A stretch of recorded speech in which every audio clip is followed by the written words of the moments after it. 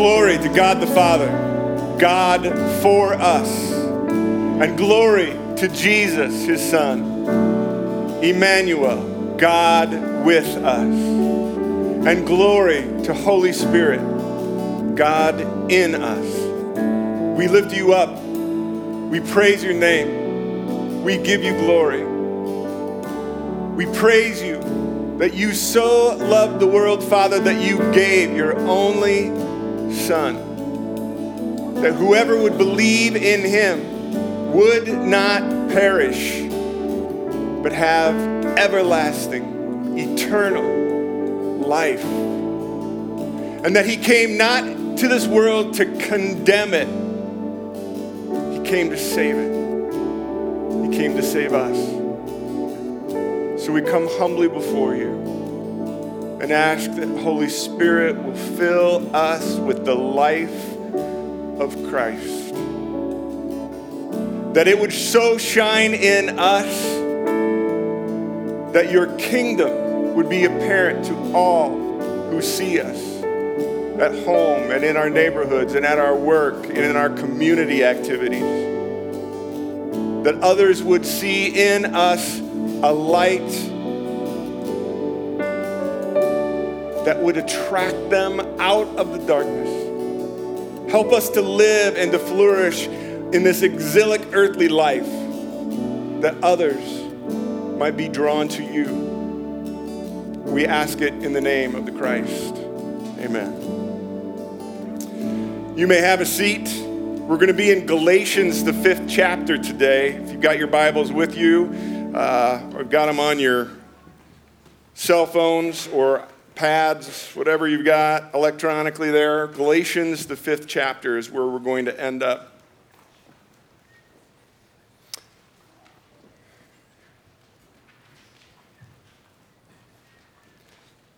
Listen to me. Follow along. Healthy things grow. Growing things change. Change challenges us. Challenge leads us to trust God. Trusting God leads us to obedience. Obedience leads to health. Healthy things grow. You know, every life has all these seasons, different seasons. And as I experience the season of life that I am in, it's been interesting to watch both myself and many of my deepest friends as we walk with our parents in the stages of their journey in which their bodies are no longer very healthy. And the very natural process of death is taking over.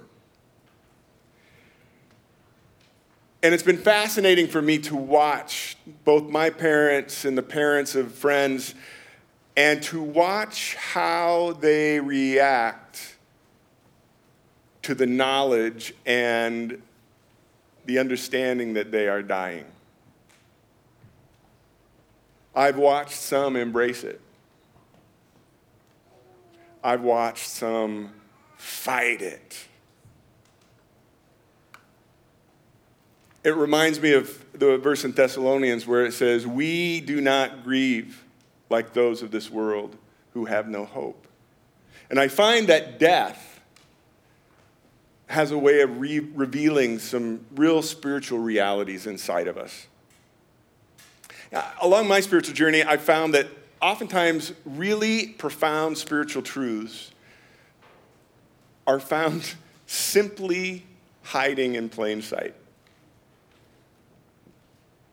Think about this. Almost every story, every television show you watch, every movie that you go to, what is it that the protagonist, the hero of the story, is trying to avoid, escape, or solve? What? Death, right? Everybody's trying to solve the mystery of a death or escape death that's that somebody's after them, or avoid dying at the hands of an enemy. And what does every hero in almost every story and television show and movie, what is it that they are trying to cling to extend, to enhance? The life. Pretty simple, isn't it? Almost every, look at, Wendy and I were with our kids in the UK this last week or so, and we went to Warner Brothers Studios where we saw the stages where Harry Potter was filmed, and they had, we got to be in the Great Hall of Hogwarts and see all the costumes and see all the stuff. And as I was going through the museum, basically is what it is, I began to think about all of our great epic stories. It's almost, the evil guy's always trying to live forever. That's what Voldemort was trying to do. He wanted to live forever. In The Lord of the Rings, the ring has to be destroyed. Why? Because of the power of the ring, Sauron is living forever. And you can't kill him unless the ring is destroyed. But again, there's this idea of we want to live forever. We were trying to find an escape, an avoidance to death. John 1 says, in the beginning was the Word, and the Word was with God, and the Word was God. He was with God in the beginning. In him was what? Life. And that life was the light of men. So from the very beginning, God reveals to us that we have a spiritual enemy that's working against us. John 10:10 says, the thief comes only to steal and kill and destroy, while Christ has come to give life, that we might have life and have it to the full, he says. And it's not just about religious rule keeping. That's the thing that we get messed up with. Because then the enemy, who was afraid of us following after Christ and experiencing this life, tries to divert us into religious rule keeping, into legalism, and following all the rules and doing all the right things. Why? Because that's not the way we experience life. Jesus said to the most religious, rule-keeping churchgoers in Matthew 23, woe to you. You're like whitewashed tombs. You look beautiful on the outside. You go to church. You look like you're righteous. You're following all the rules. But inside, you're full of decaying bones. Everything is dead and unclean. For God so loved the world that he gave his one and only Son, that whoever would believe in him would not perish, not die, but have everlasting life. I am the resurrection and the what? Life. He who believes in me will live even though they die. And whoever lives by believing in me will never die. And then he looks at Mary and says, do you believe this? Do you believe it? Do you believe it? Pretty simple. Deuteronomy chapter 30, verse 19, God says, this day I call heavens and earth as witnesses against you, my people. And I have set before you death and life. Choose. And the further I get in my spiritual journey, the more I realize that it's really that simple. One of my favorite movie quotes from The Shawshank Redemption. Either we're either busy living or we're busy dying. And even when it comes to some of the moral choices that we make, statistics would say that in this room, there are at least a few people that right now in your life journeys, you're messing around with somebody that outside of your marriage. Statistically, that would just say that there's at least probably a few people in this room. And we all know that adultery is one of the big 10 commandments. God doesn't like it. But here's what I want you to hear today. It's not because Jesus came to condemn your adultery. Jesus came because he wants you to have life. And if you are messing around with someone who is not your spouse, then something is dead. Either in yourself, in your marriage, or in your relationship with Christ. Something is dead. Bob Dylan put it really well. I took you home from a party and we kissed in fun. Few stolen kisses, no harm was done. Instead of stopping when we could, we went right on. And suddenly we found that the brakes were gone. You belong to someone else and I do too. And it's just crazy being here with you. Like a bad motorcycle with the devil in the seat. Going 90 miles an hour down a dead-end street. Something's dying. Statistics would say that there are some in this room, probably females, who underneath your Sunday best that you wore to church this morning are the scars where you cut yourself. And I don't claim to understand it, but I know that I've talked to especially some young girls who have struggled with this, and one of the things that I have heard them say is, I do it to feel something. Because everything inside is dead.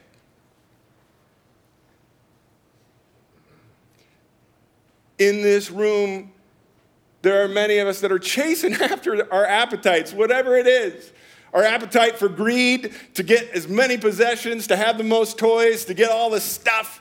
Some of us are chasing after achievement, that we can put that benchmark, that notch on our resume, that we have achieved this, we've done something with our life, I've become this great thing, whatever it is in my job or in my career. I've made it to the top, I've climbed the stairway.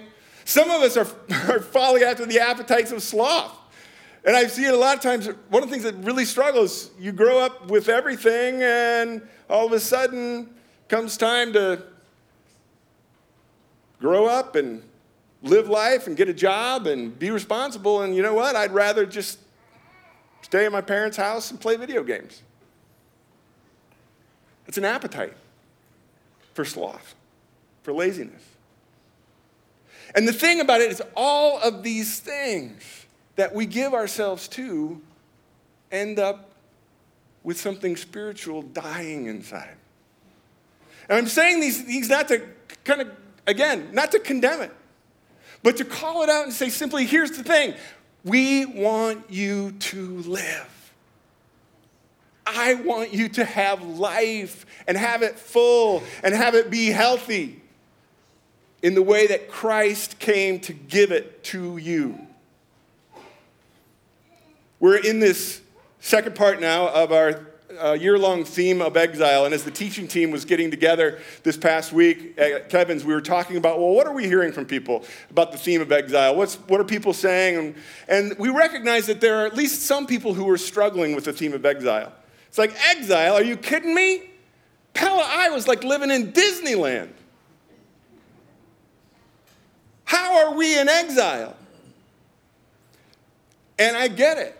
But could I respectfully submit to you that if you're struggling with that, then your eyes aren't open to see the bigger picture. You're only seeing the surface. Because the whole theme of exile is something about, it's about something deeper. It's about the life and death that goes down into the very reaches of the spirit and the spirit realm. That exile is what we're all on, this earthly exile. This world is not our home. We're just passing through. And one of the things that's interesting is that the Israelites, when they went into to Babylon and were taken into exile, there were those, let me grab the, everybody got in your bulletin, the core values, what we're going through right here, right? Now notice, I want to just see, notice on the outside is the flourishing in exile. So the flourishing, the fruit is here on the outside. Inside, we've got identity and belonging and purpose and intimacy. And on the inside, at the very core, is word and spirit. So when the Israelites went into exile, many of them maintained their connection with God. They maintained their identity as the children of God and God's people. They maintained their belonging with one another as the 12 tribes of Israel.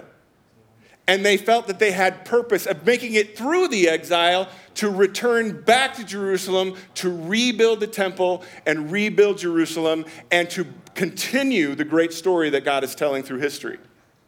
But there were also Israelites in exile in Babylon that chose to embrace being Babylonian. I guess this is my new home. Set down roots. Start worshiping the Babylonian gods. Start doing the Babylonian things. And they gave themselves completely to being in Babylon and being Babylonian. So when the remnant returned to Jerusalem, there were a whole ton of them that just stayed right there in Babylon because they'd lost their identity. They had lost their intimacy, their belonging, and their purpose. So what we're pushing into in this year of exile is that we're in exile just simply because we're alive on this planet. And this world is not our home. And so we want to push into this. And as we flourish in exile, we're understanding that the flourishing comes from the life within us. The life to the full that Christ came to give us. And in the years of studying about exile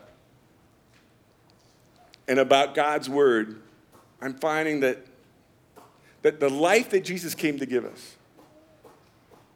that resurrection life comes when we follow him into the deaths of ourselves. Okay? Are you living or are you dying? What's going on inside? In that quiet place when you are alone, sitting in the darkness. Is something living and growing? Or are things dying? As we try and understand what it means to flourish in this exilic sojourn on this earth, we're going to push for the next 7 weeks into the fruits of the Spirit. So go to Galatians chapter 5. And we're kicking it off. The next 7 weeks, we're going to go through and look at every one of the things that Paul lists as the fruit of God's Spirit in us. The fruit of God's life being present in us. Starting in verse 16. So I walk by the Spirit, and you will not gratify the desires of the flesh. For the flesh desires what is contrary to the Spirit. Death wants what's contrary to life. God wants life. The enemy wants us to die. Okay?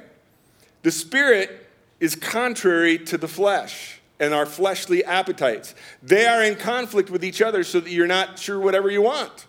But if you are led by the Spirit, you are not under law.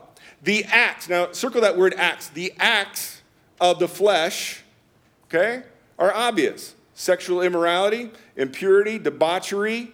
Debauchery is basically, partying, drug, sex, rock and roll.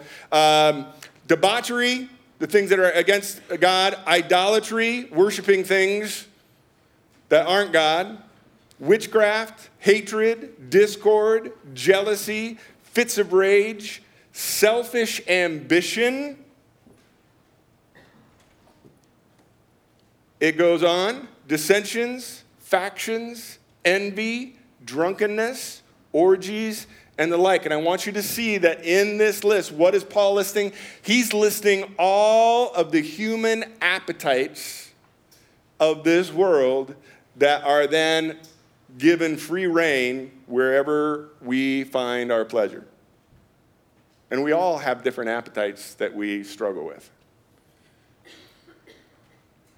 But when we find ourselves acting in these ways, things are dying inside. Goes on.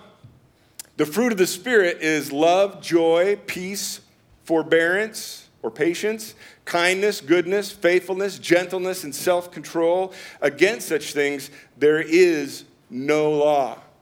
In other words, if your life is flourishing with love and joy and peace and patience, kindness, goodness, gentleness, and self-control, there is no law you need, because you are naturally going to be following the way of life. Now, one thing that I want you to understand, number one, in the earliest manuscripts, there's a break after the word love. So it's the fruit of the Spirit is love, stop.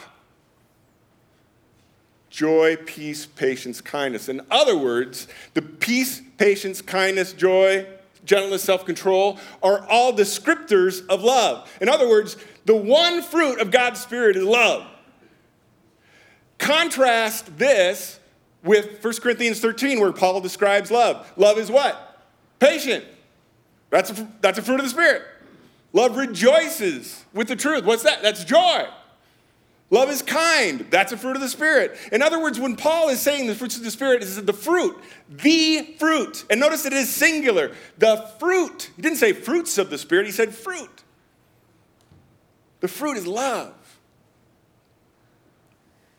And that love is described by patience and kindness and goodness and gentleness and self-control.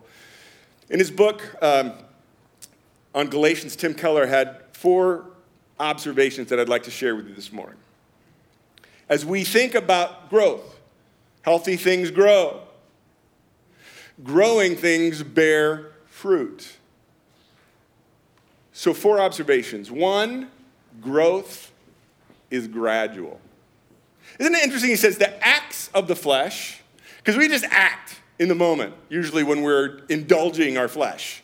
It's an act of the moment. But fruit of the Spirit, fruit requires growth. We know that from being farmers, right? It requires growth. And it is a gradual process. You don't see the growth. It's only by time that you can look back and measure that things have grown. Are things growing in your life? That's my question. Are you growing? Are you busy living or are you busy dying? The things of God, are they growing in you? I think one of the things that we could ask ourselves as we begin 2020 is this. How have I grown in the last 10 years? Can you see it? Maybe even the more scary thing is to ask your spouse or your parent, your brother, your best friend. Have you seen spiritual growth in me in the past years? Am I a different person than I was 10 years ago? And if the answer is no, then we have other questions that we need to ask. We also have to understand that you just don't decide to be patient. You don't just decide to be kind. You don't just decide. It is the growth that takes place as we are connected. So growth is gradual, number 1. 2, fruit is inevitable. If you are healthy and living, you will produce fruit. It's going to happen. An apple tree produces apples because it's doing what an apple tree does. It's inevitable. If we are connected at the core, if we are connected to God's Word, and God's Spirit, we will begin to understand our identity, our connection, our purpose, our intimacy. And out of that, inevitably, we will begin to bear this fruit and flourish. But if you aren't connected to the source, the flourishing will never take place. But if you are, the fruit's inevitable. It's going to happen. Okay? So are you connected? 3, the fruit of the Spirit has internal roots. Okay? It is rooted in the Word and the Spirit. That's the source of the life. That's the source of the flourishing. So the apple isn't alive because it's an apple. You could take an apple and hang it from a dead apple tree, and the tree's not going to be alive. The apple is alive because it's connected to the tree that is alive. Jesus said, I am the what? Vine. You are the branches. And every branch is meant to bear fruit, which is going to be inevitable if we as a branch are connected to the vine, who is the source of life. Are you connected? Am I connected to the source of life so that it is flowing in me, so that I'm understanding, having a more intimate relationship with Christ, understanding my purpose, understanding my identity in connection with other branches on my tree? Fourth, growth is symmetrical. And follow me on this. This may be the most important thing I want you to take away today. Growth is symmetrical. The fruits of the Spirit are not the gifts of the Spirit. The gifts of the Spirit that we studied in 1 Corinthians a couple years ago is, well, the Holy Spirit gives to each one a gift as the Spirit deems for the good of the body. So my spiritual gift is prophecy, or my spiritual gift is teaching, or my spiritual gift is hospitality, or whatever it might be. We each have different gifts. Fruit of the Spirit all grows together. In fact, the fruit of the Spirit is love, as exemplified by patience and kindness and goodness and gentleness and self-control. Now, if you're like me, and let me confess, for a lot of my earthly journey, I thought of the fruit of the Spirit like the gifts of the Spirit. Well, I'm kind of good with patience, but gentleness, no way. So I'm kind of gifted with this fruit, but not with this. That's not the way this works. They all grow together.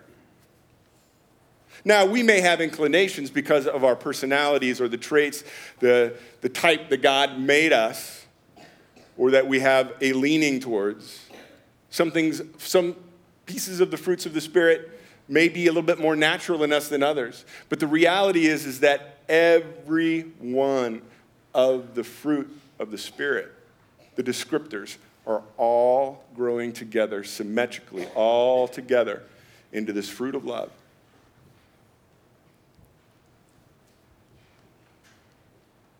So how is the fruit of love exemplified in our daily lives? How do others see it? A couple things that God's word talks about is, one, forgiving. Forgiving those who've wronged us. Forgiving a parent that walked away. Forgiving a child who went off on their own. Forgiving a spouse in their injuries against us. Forgiving that friend for hurting us so deeply. That's the fruit of love. It's exemplified by blessing instead of cursing. When we are injured, by choosing to bless that person, not to cuss them out. It's exemplified by acting in love to everyone, our spouse, our child, our parent, our neighbor, our enemy, that stinking Republican or that stinking Democrat. We act in love. It's exemplified in the little daily choices that we make to think and act for someone else rather than myself. It's exemplified by seeking to actually hear somebody who I don't agree with and to understand where they're coming from rather than judging them. When I was a young man, God brought a mentor into my life. Then for 3 years, basically, this man poured into me and helped me grow, discipled me. And my first assignment from my mentor, I was a sophomore in high school. And my assignment was this: memorize Joshua 1:8. This book of the law shall not depart from your mouth.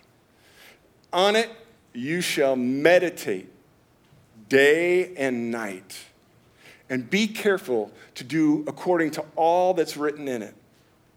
For then your way will be made prosperous, flourishing, fruitful, and then you will have good success. And my mentor told me, he said, do you realize that that is the only place in the Bible where success is even talked about? You want to be successful? Go back to the core. Word and spirit. So I memorized Joshua 1:8, and I began to read and to study and to devour, to memorize God's word. The reality is that God says throughout Scripture that his word is part of what brings us to health.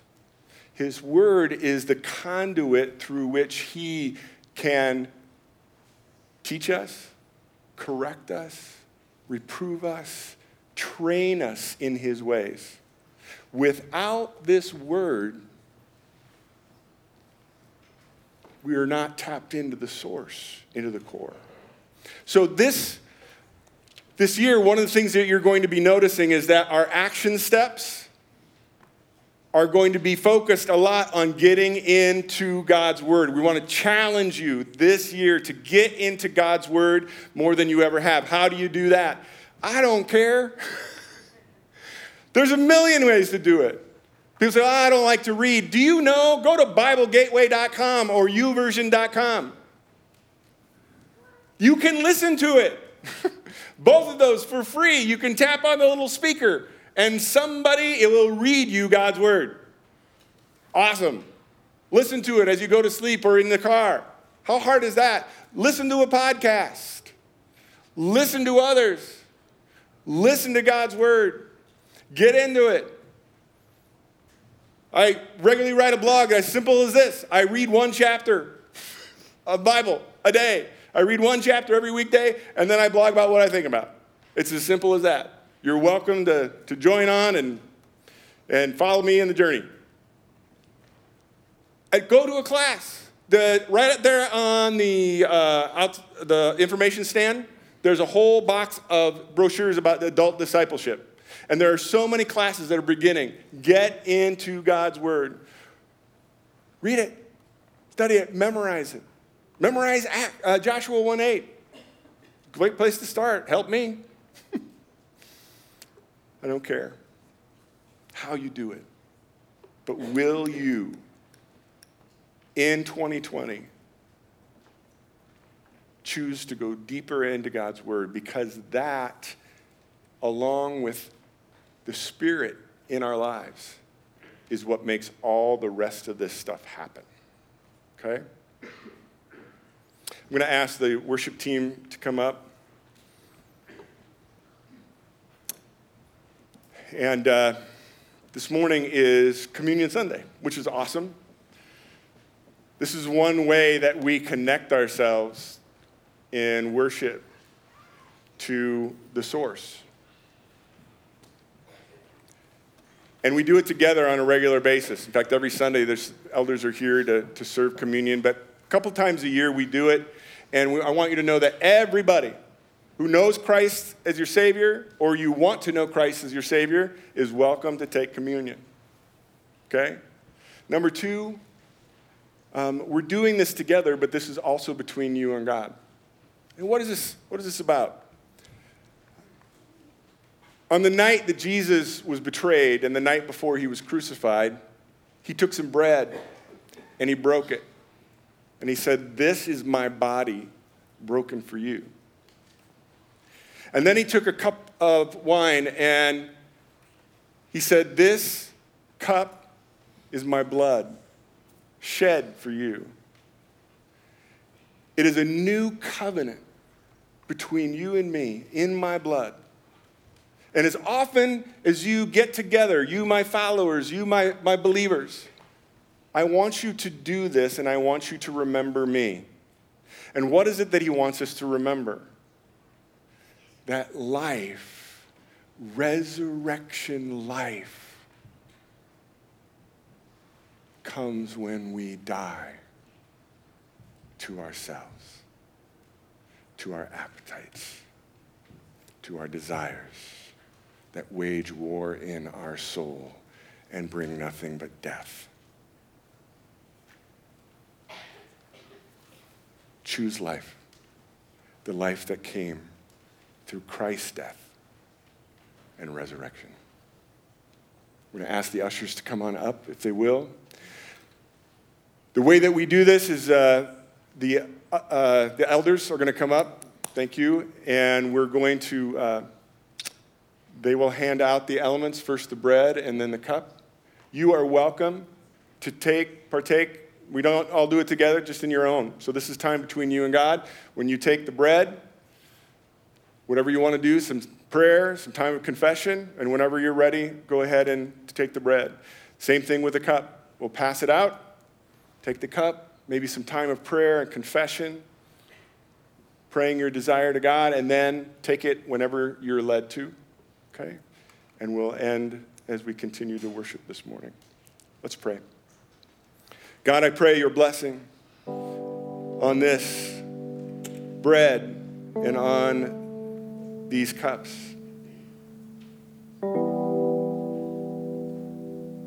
God, I pray for those who right now in this room